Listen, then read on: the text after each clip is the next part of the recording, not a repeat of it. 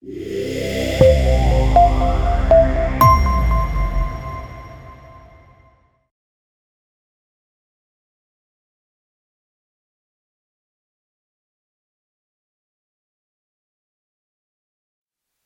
to GMHC 2020. My name is Jamie Saint, and today we're going to be talking about building empowering partnerships. First, let me start with just a little bit of background for you. And you'll be seeing the slides as we go. People ask me oftentimes, why do you travel? Now, COVID time is a little bit different. I show them a picture of my girls that you're seeing now, and they don't ask anymore why I travel a lot. COVID time has been very interesting with 6 girls and a wife, 2 female dogs. Sometimes they just want to kick me out, or sometimes I want to kick them out, but most of the time we enjoy the extra time that we've been able to have together. One of the questions that I get asked often, one of the most asked questions at the GMHC is, how's your dad doing? My dad had been speaking at GMHC for many, many years, up until an injury, a spinal cord injury 8 years ago. And he's doing well. He's an incomplete quadriplegic. He and my mom love each other. They've been married now, I think, 46 or 47 years. So they're doing well. Some days my dad has good days. Some days my dad has bad days. Every day is different. Ups and downs. But as far as emotionally, spiritually, he's doing extremely well. I know he misses not being able to be at the GMHC and to be able to speak to you, but know that he is doing well. Yeah, I grew up in a missions family. My dad grew up in a family of missionaries down in the Amazon rainforest. My grandfather, Nate, that you see pictured here, along with my grandmother, and then my dad with his older sister. His younger brother is not pictured. He gave his life trying to reach a group of Indians, the Waodani, previously known as the Aucas, who had never had a friendly contact in recorded history prior to my grandfather and his 4 friends trying to reach them. That was in 1956, for 13 weeks prior to going in and having the first contact face-to-face. They began giving gifts by means of a bucket drop. My grandfather knew that this was a risky thing, and on page 309 of the End of the Spear, the book, he said this: if God would grant us the vision, the word sacrifice would disappear from our lips and thoughts. We would hate the things that seem now so dear to us, and we would charge the enemy with all our energies in the name of Christ. That's something that has stuck with me. Serving God is not a sacrifice. It's a privilege. It's a privilege that God allows us to co-labor with Him in what we call the Great Omission. On January 6, 1956, they had a friendly contact. 2 days later, the Indians came back and they speared my grandfather and his 4 friends to death. Young men, ages 27 to 32. But as often is the case when God writes a story, He doesn't write the whole story in one chapter. 2 years later, my great-aunt moved in with the tribe, along with Elizabeth Elliott, the widow of Jim Elliott, who died with my grandfather. And then 2 years after that, when Elizabeth Elliott left, my dad had the opportunity to go in and begin spending time in with the tribe. Short time after he had been in there, Minkai, the man who killed my grandfather, ended up adopting my dad, teaching him how to live out in the jungles. In 1994, when Aunt Rachel died, my dad went down for the funeral, and after the funeral, the tribe came to him and said, okay, now that Nemo Star, Aunt Rachel, is dead, we say that you being part of our family, you come with your family and you live with us. Now, we had been down multiple times down to the jungles with Aunt Rachel, knew the members of the tribe, and spent quite a bit of time. But my dad said no, he wasn't going to go down. That wasn't in his plans. And the tribe said that Aunt Rachel told the tribe that my dad would move down.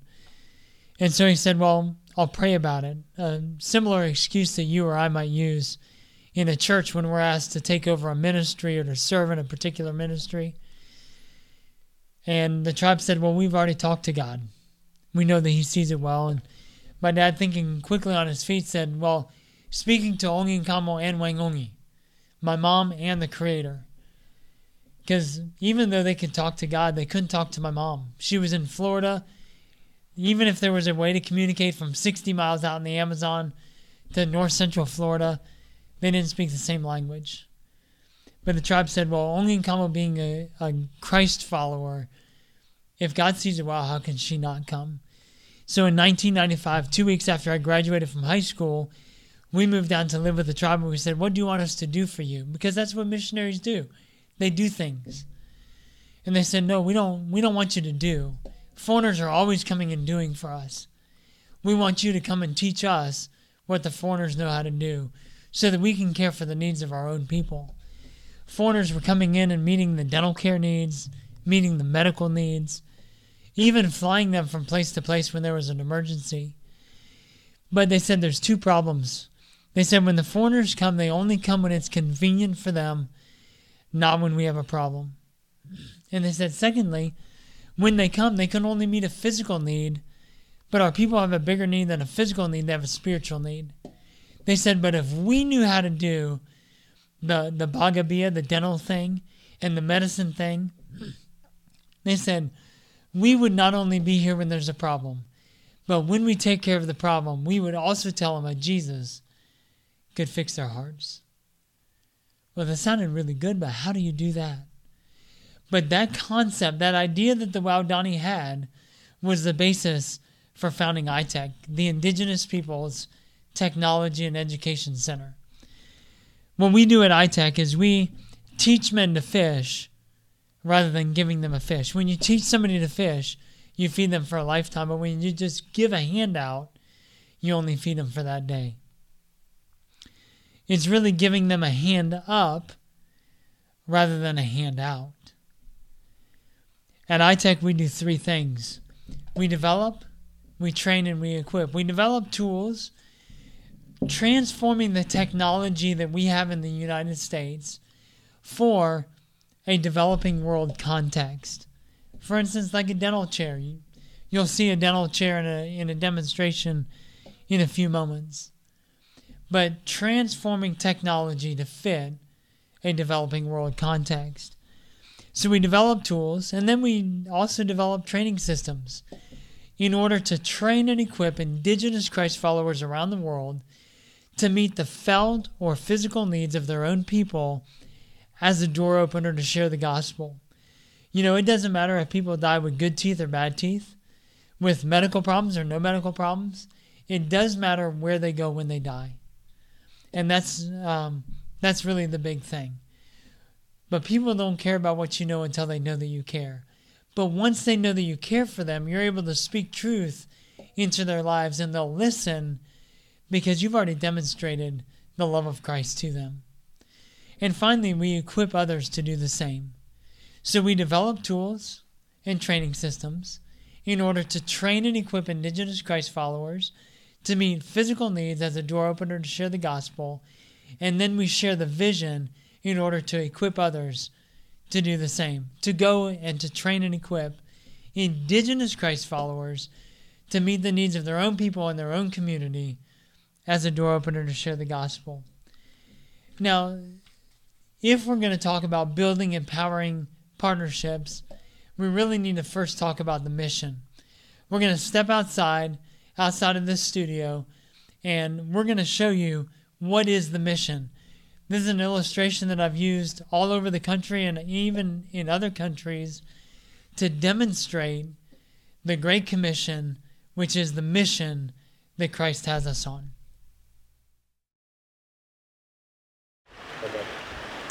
Before we move further, we need to talk about the mission. And I'm referring to the Great Commission. We find the Great Commission in Matthew chapter 28, verses 18 to 20, and then following up 2 Timothy 2:2. Where Matthew 28 says, go everywhere and make disciples. 2 Timothy 2:2 says, make disciples who can make disciples that can make disciples. So if we're going to understand what the mission is, we need to see what it is. And I have an illustration here. This is a 300-foot tape. And while I explain this, I'm going to have John take this tape and just walk around so you can see what it is. So today in the world, there are approximately 7 billion people living on planet Earth. 7 billion. Now, of those 7 billion people, there's about 3 billion people who have never heard the name of Jesus. This 300-foot tape is going to refer to those 300, or the 300-foot tape is going to refer to those 3 billion people who have never heard the name of Jesus. Now, as John walks around, we need to look at this. This is the Great Commission. The 3 billion people who have never heard. That's the mission that Jesus gave us. Now, today, there are approximately 140,000 long-term, full-time foreign missionaries in the world. Now, of those, at any given time, there's some that are on furlough, raising more money, talking to their supporters. And then there are some that are really just ineffective. So if we round down, let's just say that there's 100,000 long-term, full-time foreign missionaries that are effective in the world today. Now, in terms of the 300-foot tape, or the 3 billion people who have never heard, if we look at that 100,000 long-term, full-time missionaries, we get to, if we look at the tape that starts right here, we get to approximately 1/8 of an inch. Now, if you can see this tape, and thank you, you can just put that down right where it is. Ladies, you can go ahead and drop it. Thank you. So when you look at that, here's your 100,000 long-term full-time missionaries. Now let's say that these missionaries are real go-getters. They go out and reach a lot of people with the gospel. Let's say they reach 500 people with the gospel. We get to approximately 5 feet on this tape, right here. Now, one of two things is the case. One, either God gave us a mission through Jesus that's really impossible for us to do. Well, God being a good Father would never give us something that was impossible. Or, number two, we're not doing God's will, God's way. When you look at the 300 billion, or the 300-foot tape, the 3 billion people who have never heard the name of Jesus, and if each of our long-term, full-time foreign missionaries each reach 500 people, this is where we get to. Maybe we're not doing God's will, God's way.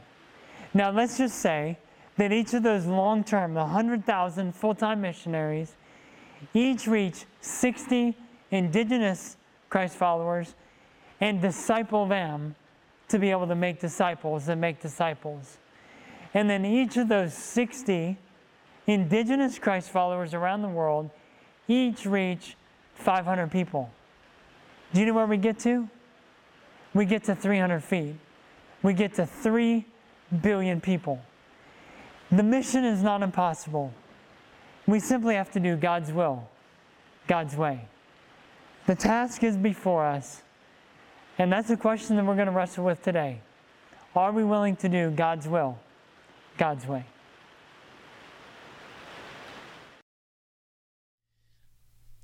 So now you can see through that illustration the Great Commission.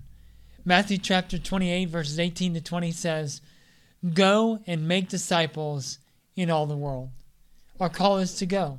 But it's not to go and do things for people. It's a call to go and make disciples. And then in 2 Timothy 2:2, it says, make disciples who can make disciples who can make disciples. In that verse, Paul is talking to Timothy, and he says, "The things which you have heard of me, the same commit to faithful men and women who will be able to teach others also." We see 4 generations in that discipleship. It is Paul to Timothy, Timothy to the faithful to others also. What is the true test of discipleship? The true test of discipleship is not if your disciple follows Christ. It's if your disciple's disciple follows Christ. Just like the true test of parenting is not how your kids turn out, it's how your grandkids turn out. Did you teach your children enough about following Christ and about becoming parents that it wasn't just forcing them into obedience, but it was really teaching them so they could teach others also? So today, as we look at what it means to build empowering partnerships, or how we can build empowering partnerships, we're going to look at 7 principles. Now, rather than you just hearing from me, what we're going to do is we're going to look at 7 different people who have shared with us some very key principles about building empowering partnerships. Now, these 7 principles that we're going to go over, we call these the Mission Minute.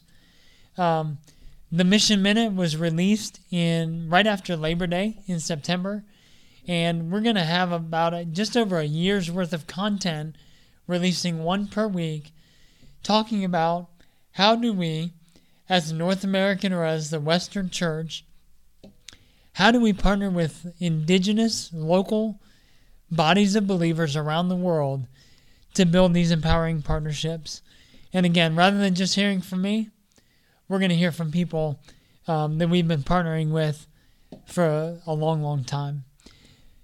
The first principle is learn to listen. Learn to listen. We come from a dominant culture. Anybody who's been through the missions dilemma or read The Great Omission, especially the missions dilemma, you probably heard Oscar Murillo say, you know what, don't come and fix us. Just come and listen. You come from a dominant culture. So as soon as you speak, the conversation is over. What we need you to do is we need you to come and listen. Just be there and listen to us. Most people know the 3 rules of real estate are location, location, and location. And I would submit to you that the 3 rules of missions should be listen, listen, listen. Let's take a look at this first video. This is Charlie Vitito. Charlie was our first training dentist here at iTech. He was a board member for several years. And then he went and started Empower Approach, a training ministry that started in 2006. And then a short time later, he became the international missions pastor for Southeast Christian Church, the host of the GMHC. And today is the missions pastor, as well as a few other roles at Southeast Christian Church. Let's listen to what Charlie has to say.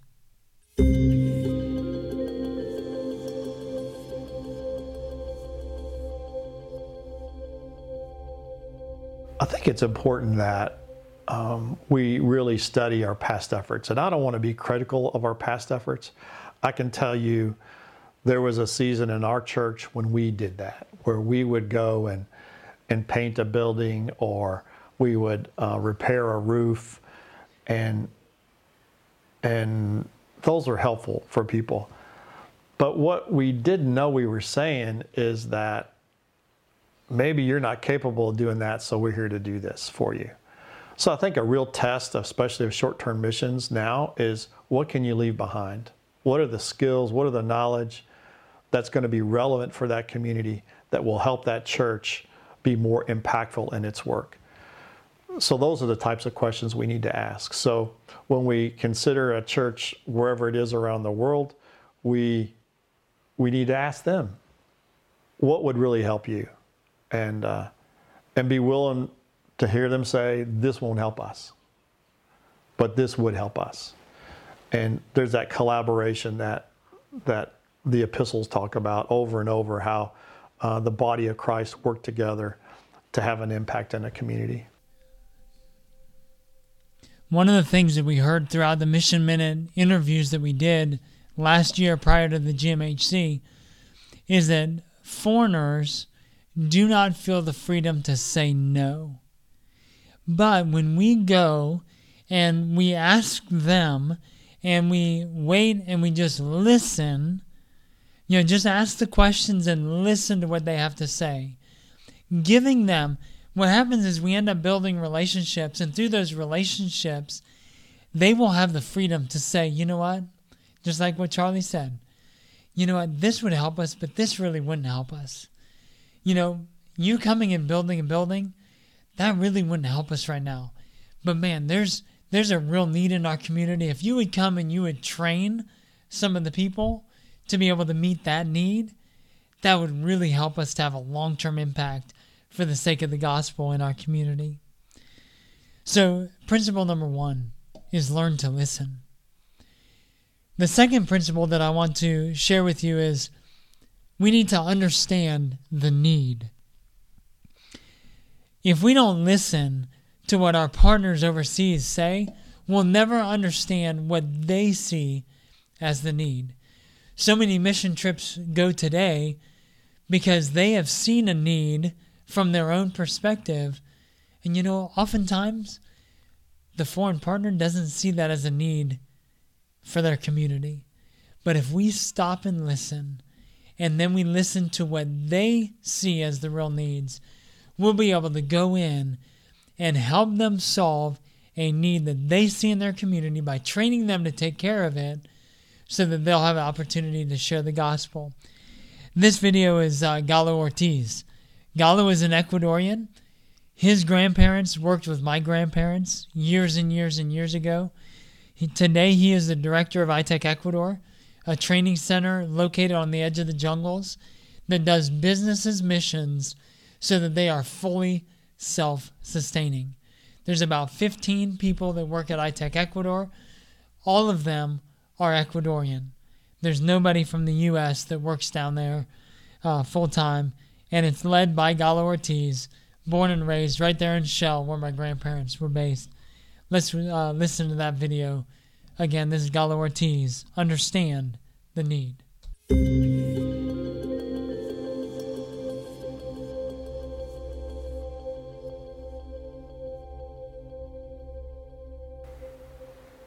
Well, there's a lot of things that as people being raised in a developed country like this, it makes you and gives you more perspectives and ideas about how to do things.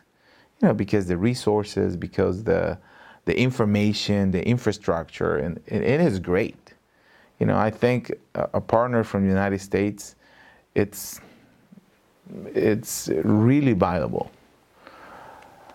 Now, trying to understand what's the need is the hard part, because normally we have solutions here. You get in the internet and you get a solution for almost anything. But how that it can be effective in the receiver end, that's the hard part. We can probably say, well, they don't have a good quality water, for example, and it happened to us. We can install a filter. You can get filters. But we don't know what kind of water they are receiving. Me, as growing up in Shell, we don't have good quality water, not because it has bacteria, but because it has a lot of sand and mud. So in our area, a lot of people wanted to install filters. You know what happened? The first day, they run out of water. Why? Because the filters get clogged with sand and mud. Filter cleans water? Yes. It's everywhere in the United States, you install a filter water purifier, it works. But there, works for a day. So, how do you know that? Because you live there, you get connections, you get information, and you get the right need. When we don't understand the need from the perspective of the locals, good intentions don't necessarily equate to lasting impact. Filters, Great idea. Filters came from the U.S. They went down there, but they didn't solve the need. And so we need to always be careful that before we partner, we need to understand the need through the eyes of the local church. So 1, we need to learn to listen. 2, we need to understand the need. And then 3, we need to build on what they have. You know, God told Moses at the burning bush, he said, Moses, what's in your hand? Moses said, well, I have this staff. And he said, okay, with that staff, you're going to lead my people Israel out of Egypt and to the promised land. You know, we need to find out if we're truly going to partner, there has to be, it's not a one-way street. We may have more resources, but they can contribute as well. There's many things that they can contribute. They have capacity. This next video is Tom McKechnie. Tom McKechnie is the founder of Teach to Transform, which started out of Empower Approach. Today, Teach to Transform travels around the world, training in basic medical care. And I want you to hear this from Tom.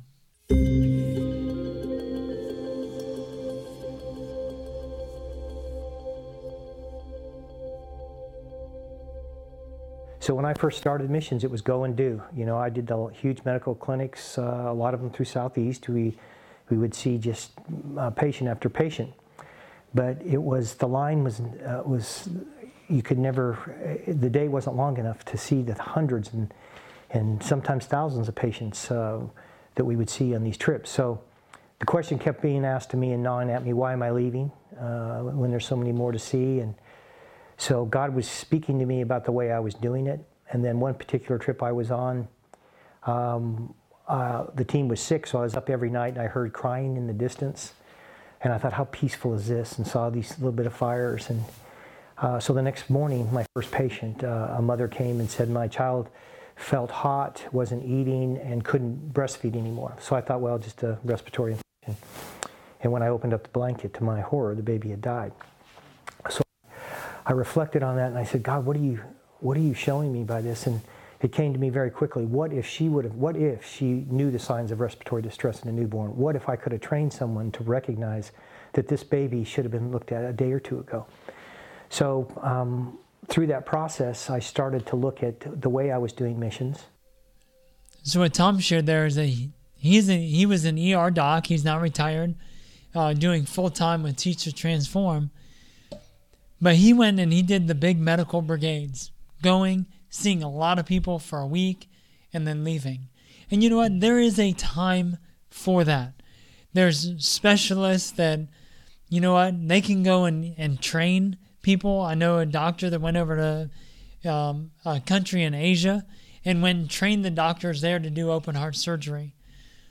There is a place for that. I'm not saying that there's no way that anybody should ever go do that. But we do need to ask ourselves, what is the lasting impact on the short-term trip?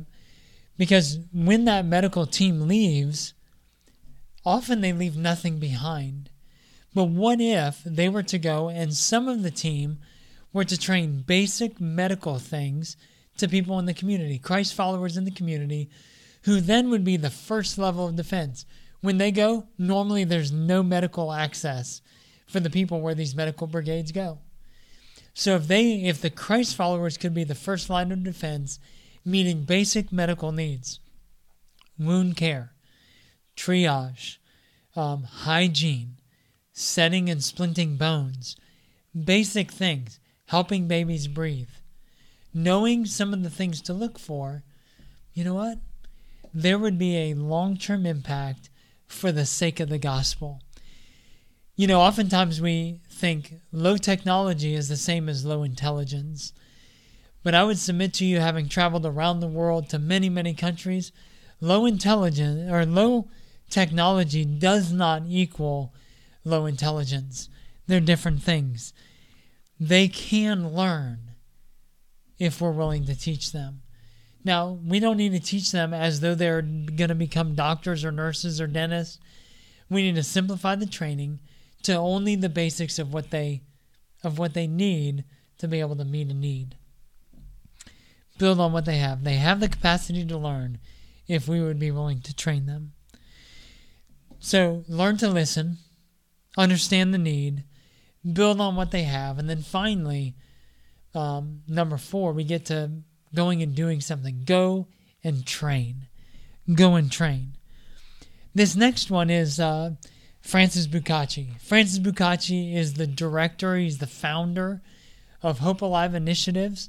Hope Alive Initiatives goes in, raises up leaders from within the church. They work in many African countries, raising up leaders to then turning ministry over to them, doing community development, leadership training, a host of things. We call them a first wave ministry. And then ministries like Teach to Transform, like Empower Approach, like iTech, like Fame, go in as a second wave, training the people that they have trained with a skill to have access to meet physical needs as a door opener to share the gospel. Frank Bucacci, he's one of those guys that when he speaks, you want to listen. This is principle number 4. Go and train.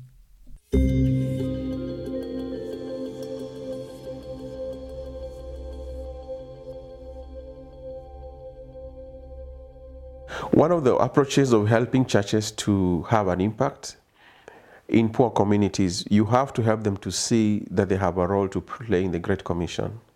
They have to learn to obey the Great Commission, the Great Commandment, and the Great Concern. Because what happens is there's always a temptation to rely on outsiders to do the work for them, when actually the Bible says clearly the laborers are few. So our goal is to make sure that these local churches, the pastors and leaders, become effective laborers in their communities, because the church is the key to the transformation of their communities. I don't think government can do it. I think working over time in several countries, the government doesn't have enough resources in any country to solve problems in the community. So for us, we believe the church is key in bringing transformation in communities. That is means spiritual change, mind change, things to do with education, taking care of physical needs, meeting social needs. We find people who are lonely who need counseling, and some countries, basically, there are no counselors. So we train churches in all those areas to learn to meet those needs. Biblically, we also believe that the church is God's footprint on the ground. Without the church, the Lord cannot work in a community. He needs us, and we need him. What you heard Frank say there, Francis, is the key for transformation in a community is the local church. They are the best people to share the gospel in their community. They know the people, they know the language, they're from the same culture, so they understand that. They live in the same places. They are the best people to share the gospel. So if we can simply equip the church by training them with skills that they see the need for, they will be able to have an impact for the sake of the gospel by meeting those physical needs and then having an open door to share the gospel. Principle number 5 is build relationships and dignity. You know, relationships are the key to everything. Without relationship, there's not going to be a long-term impact. Because without relationship, you're never going to learn to listen. You're never going to, if you don't listen, you're not going to understand the need. If you don't understand the need and spend time with them, you're not going to know what they have to contribute. And then if you go and you train without really the base of understanding what they see the need to be and what they have, in their hands, it's going to be ineffective. They're not going to continue with it.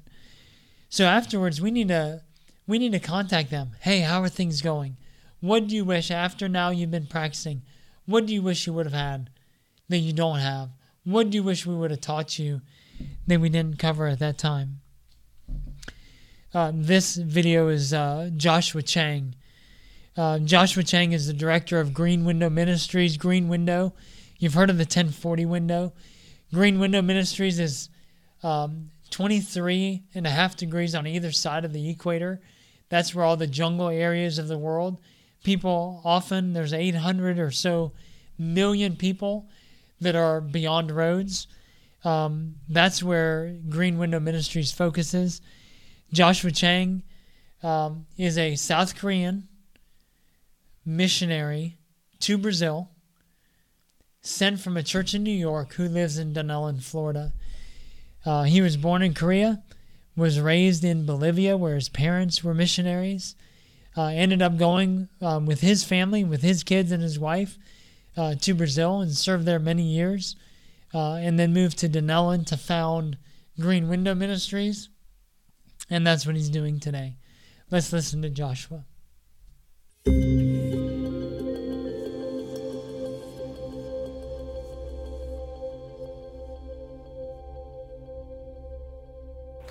I am not against short-term missions, but then I am against short-term missions that does not build the locals.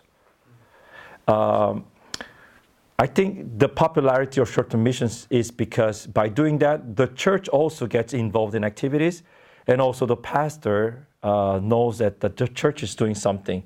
And because of that, a lot of other peoples can come, especially young people. We don't want to use the young. You don't want to lose the younger generation in our society. And by doing short-term missions, we're bringing young people, high schoolers and college students, to get involved in something that is not earthly but godly. And so that doing short-term mission trips. I don't think there's a long-term impact on a short-term mission trip if we are doing short-term missions the way we're doing now. Why? Because most of the short-term missions trip that we are doing today are just momentum impact. Like, we have this and we want to give you this, and it's like sending them a bomb. You just leave it there and then it boom, explodes, everything looks nice. You have done a great thing and a lot of people are blessed, and then you're coming back and sharing that with the church, which is great. But what about the local people after you left? What about the missionary who is working with them, who do not have the resources that you bring all the time? They don't have that to continue the ministry that he's doing. So that puts the missionary or the mission effort down there in the field in a very perilous situation. So what Joshua said is local sustainability builds the dignity of the local church. There needs to be sustainability. It needs to have a long-term impact. Otherwise, we really don't know if there's really been any impact at all.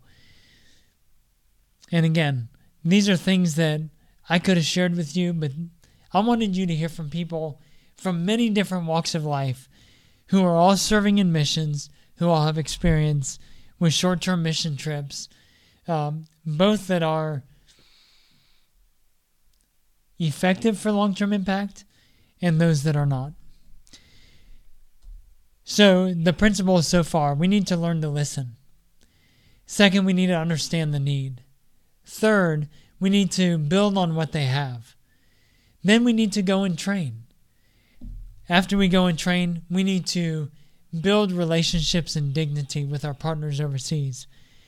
And then number 6, we need to follow up. Mike Goddard is our next video. Mike is the director of partners for Paraguay. Listen to what Mike has to say. I think you'll find it very intriguing.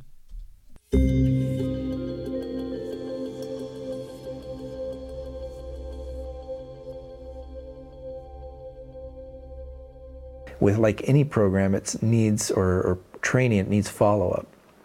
Many training can last a week-long training, but then things get fuzzy after a while, and this happens to anyone. After you get away from school for a while, things get fuzzy. How do I do that again? So you have to practice, and that's where I noticed that follow-up process is essential to maximize the effectiveness of iFilm, of other elements that are training, short-term training mechanisms. After doing a training, after touching base and continuing to build those relationships, follow-up is key. What follow-up does is it polishes the training and builds confidence in the students, And then you know what? After we've done that, we can go somewhere else. They have the confidence, they have the skills to be able to do the training that we've trained them to do, that they have seen the need for in their own community, and then we can go and do training somewhere else. The last principle, we have learn to listen, understand the need, build on what they have, go and train, build relationships and dignity, follow up, and then finally, and this is one of the most important ones, I think, is walk together in humility. This next video is Bill Griffin. Bill Griffin is the Vice President for Dental Ministries at the Christian Medical and Dental Association. Bill Griffin sold his dental practice and is now working full-time for CMDA. Let's listen to Bill.